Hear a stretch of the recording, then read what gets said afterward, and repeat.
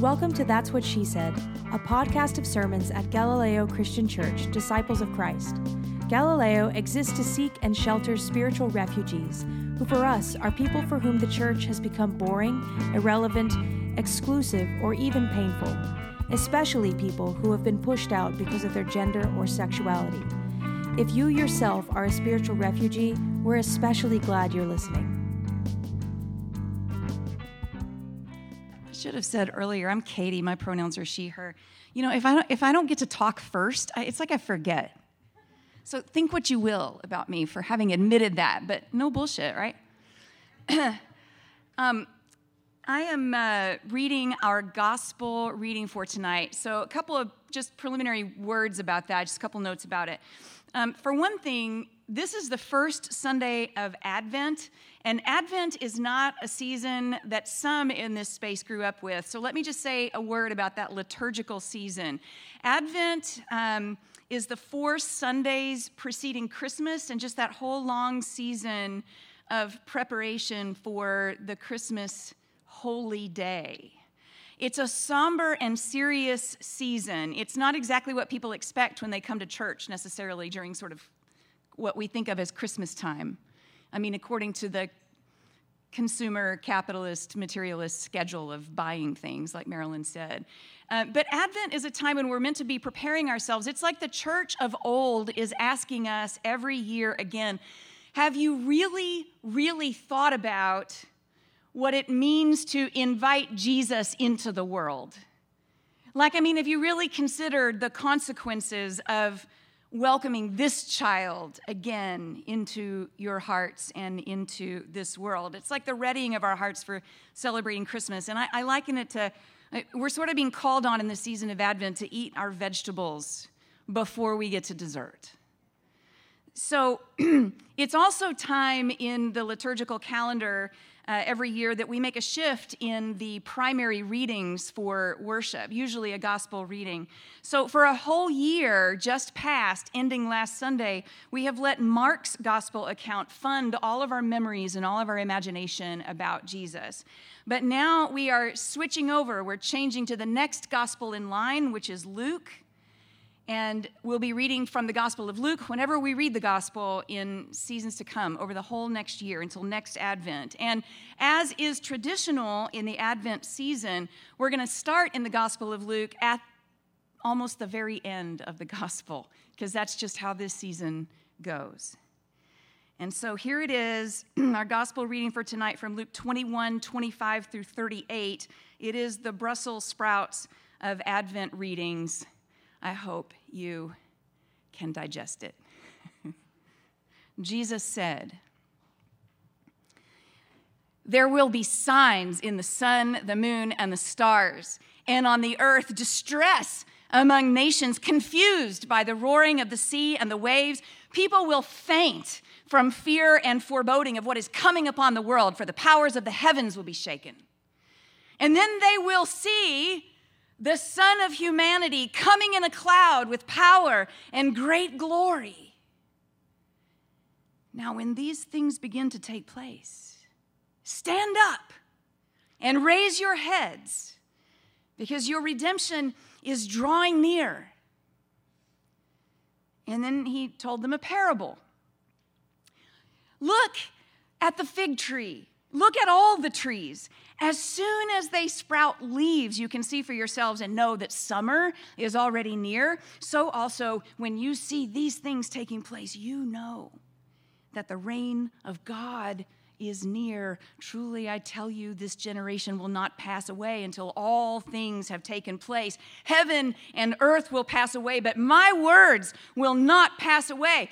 Be on guard, so that your hearts are not weighed down with dissipation and drunkenness and the worries of this life, and that day catch you unexpectedly like a trap. For it will come upon all who live on the face of the whole earth. Be alert at all times, praying that you may have the strength to escape all these things that will take place and to stand before the Son of Humanity." Every day he was teaching in the temple, And at night, he would go out and spend the night on the Mount of Olives, as it was called. And all the people would get up early in the morning to listen to him in the temple. This is the word of God for the people of God. Thanks be to God. In the tradition of Advent, which always starts at the end of the gospel and at the end of the world as we know it, let's start tonight at the end of the reading. Luke reports that during the last week of Jesus' life, those contentious days he spent in Jerusalem, the center of power for religious and regional imperial authority, he went every day to the temple to teach. Although I think there's a case to be made that teach is rather a tame verb for what he was actually doing.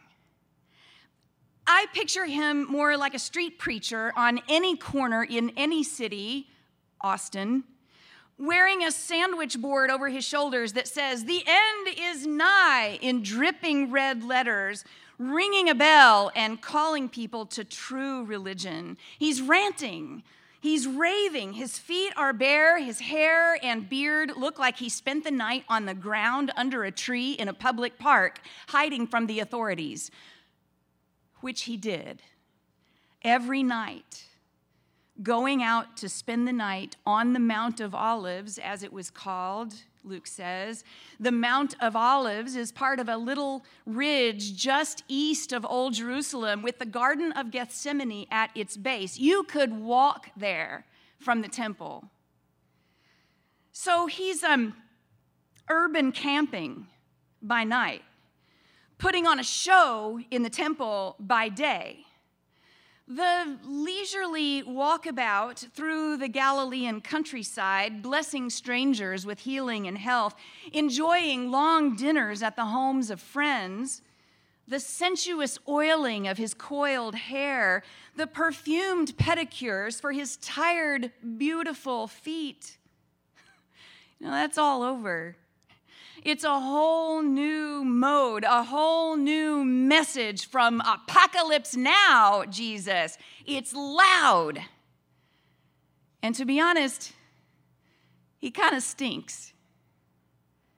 Every day he was teaching in the temple, and at night he would go out and spend the night on the Mount of Olives, as it was called. And here's the part that grabs me, the very next verse. And all the people would get up early in the morning to listen to him in the temple. I have to ask, why? Why did all the people get up early in the morning to listen to him in the temple? When I lived in Austin, walking the drag on my lunch break, I would cross to the other side of Guadalupe to keep from encountering the guy wearing plywood that proclaimed "New World Order" in all caps, dripping red. It was the Bush years, Bush the first, the one who campaigned on a promise of a new world order. And our local lunatic didn't care much for it or for him, apparently. And whether or not I agreed with him, I just didn't want to get caught in conversation with him. I didn't want my imagination or my lunch hour captured by his nightmares of a frightening future where God topples empires and makes fools of us all. And also, true to his sign, New World Order, he kind of stank. Best to steer clear. But Luke says all the people would get up early in the morning to listen to Jesus in the temple. Like, before they went to work.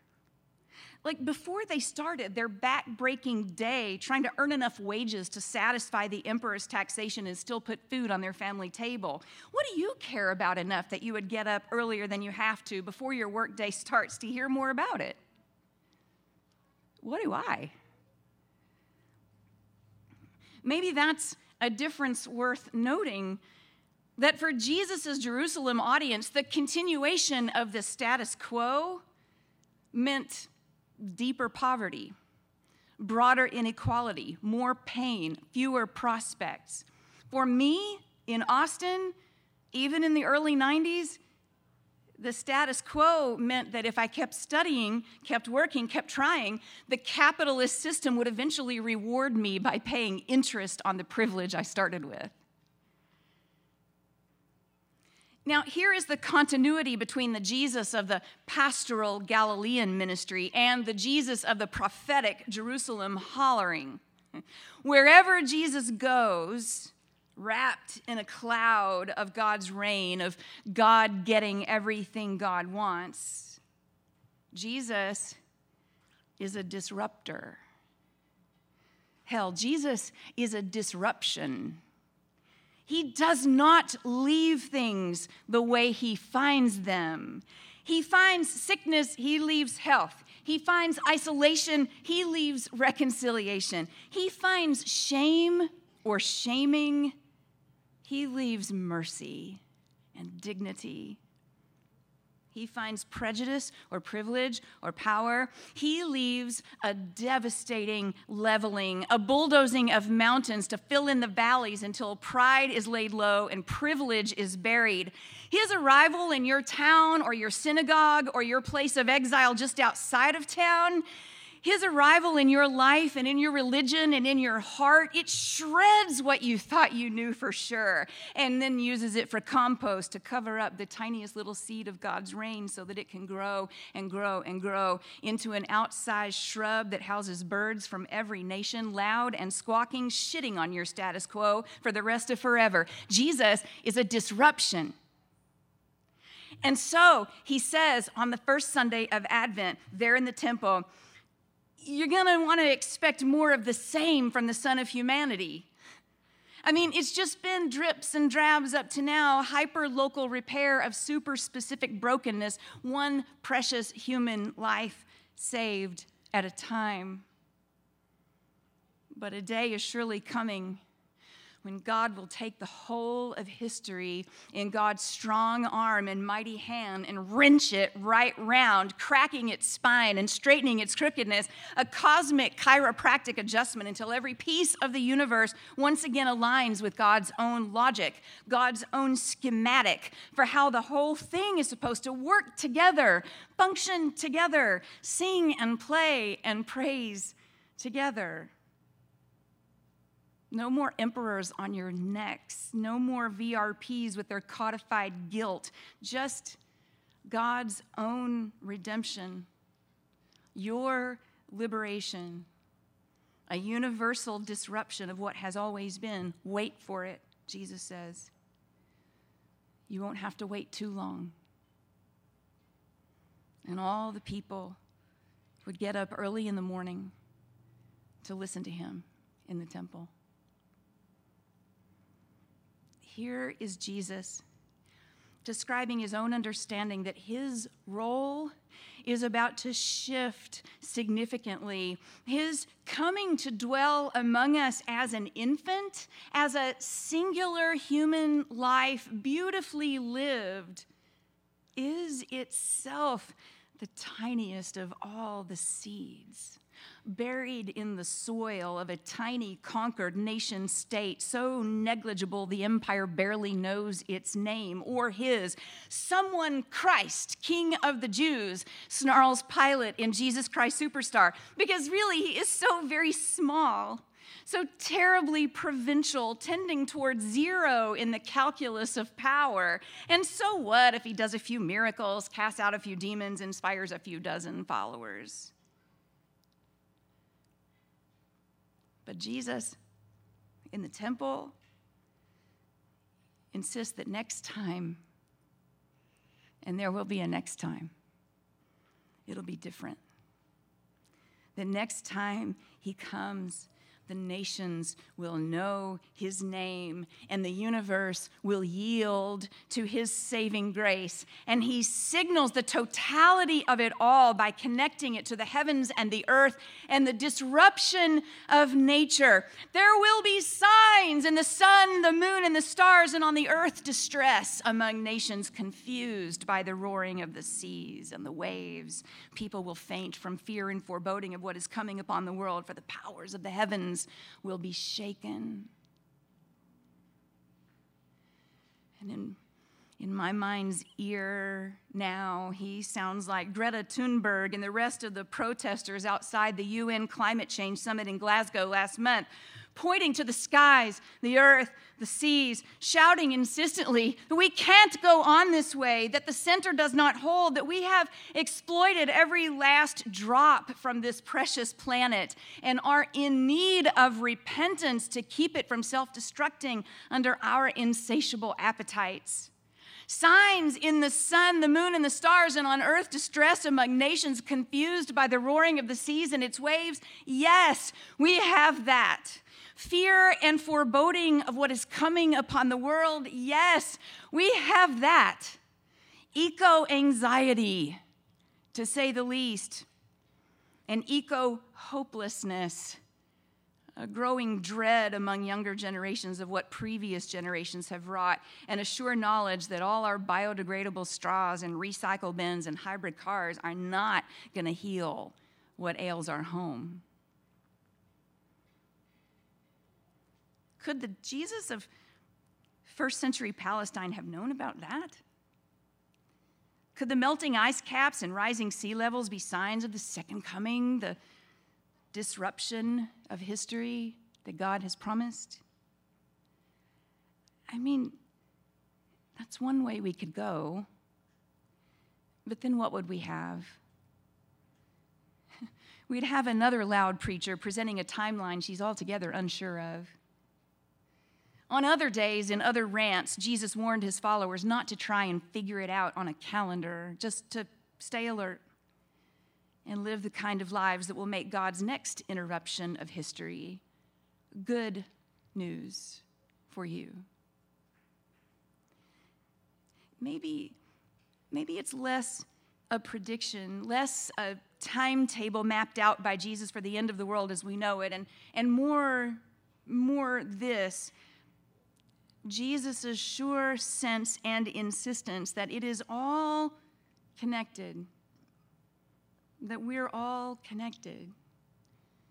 The seas and the trees and the star that is our sun and all the other stars, ourselves and our global neighbors, the ground we're made of and the ground that yields our food, all of it concatenated, all of it bound up together so that the death of one star reverberates in the grieving gravitational shifts of everything around it, so that the extinction of one species resounds through its ecosystem as the heartache of real loss, so that the forfeiture of one human life to famine or force or violence or virus or crime or cancer or despair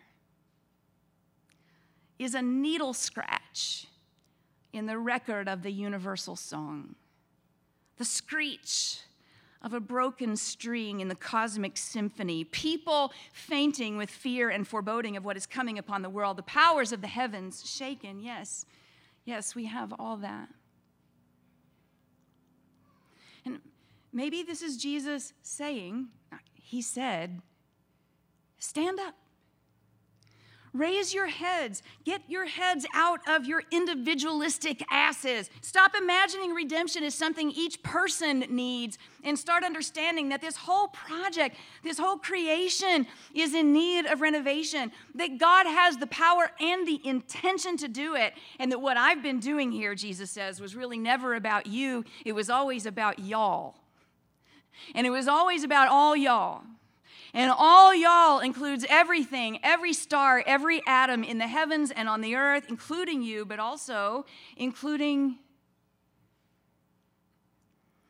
Have you seen those trees over there? Jesus says. Have you been out to the park lately? To the Mount of Olives, the garden at its base where the trees are pumping out oxygen to fill your lungs, where the leaves whisper to the moon all night long, where the entwined roots make ridges in the earth where a body can burrow down for sheltered sleep.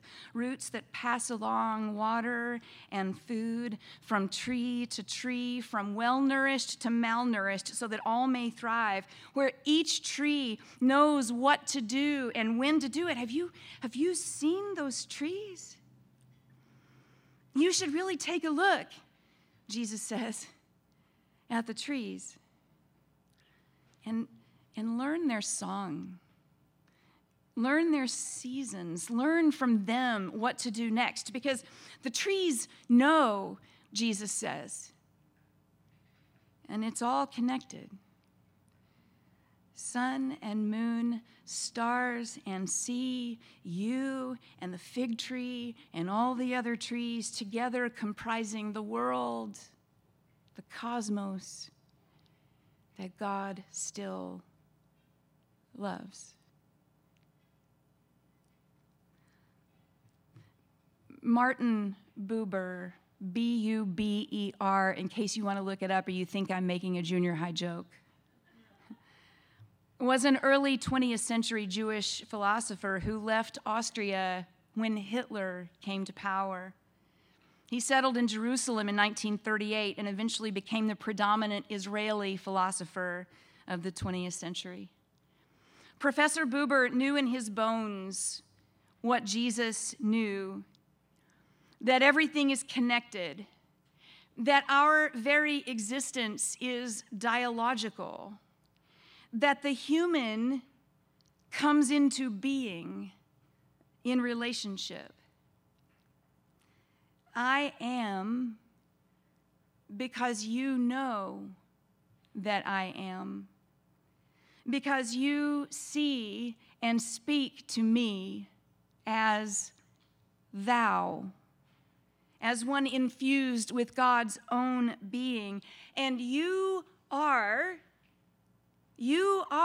because to me, you are thou, seen and known so that you can be too. And in this way, we are intrinsically bound up with each other, a reciprocal I, thou, that has to be tended with care over time. Otherwise, Professor Buber said, he knew, without care and mutuality, the human being outside myself becomes not thou, but it, an object to be ignored or observed or used or abused or even exterminated. Holocaust being the logical extension of the I-it mentality, just down the road a ways from crossing the street to avoid a conversation with someone you really don't want to know. And here now is the surprising place that Buber takes us with such care in his life's work. The I, thou versus I-it disposition extends not only to our fellow human beings, but to every constitutive part of God's good creation. Most famously, Mr. Buber insisted that the pinnacle of human being is to achieve the I, thou with trees, to enter into communion with their bark and branches, to find one's own existence tethered to the tree's bud and blossom. Now, if you know me, you know that I'm not really much of a nature lover. I love air conditioning. And I grew up in dryland cotton farming territory where farmers squeezed every drop of nitrogen out of the dirt for their cash crop and then poured on more nitrogen in the form of caustic chemical fertilizer. It's a utilitarian view of the earth's production capacity, the soil as it. The Ogallala aquifer underground that could be pumped up to water the soil as it. The cotton itself, acres and acres of it. Something to be exchanged for mortgages and cars and groceries. More its. As such, I did not inherit much of a thou outlook for the planet. But I hear Jesus ranting about the sun and the sea and the trees in the temple. And I see the poor and dispossessed and exhausted people that kept getting up at dark 30 to go hear him some more. And I listened to the Climate Change Summit and John Kerry insisting that we've gotten all we can get out of China this time, and every other nation on earth insisting they've gotten all they can get out of the U.S. this time. And I hear the fear and foreboding of the poor and dispossessed people in developing nations under serious threat from smoky skies and rising seas and climbing temperatures and a string of serious storms, the likes of which humanity has never endured. And there's a fox on the football field because its own territory has been encroached, eliminated by our insatiable hungers. And I know that I can't fix any of that. But God can. And in the meantime, Jesus is telling me, look up, stand up, wake up.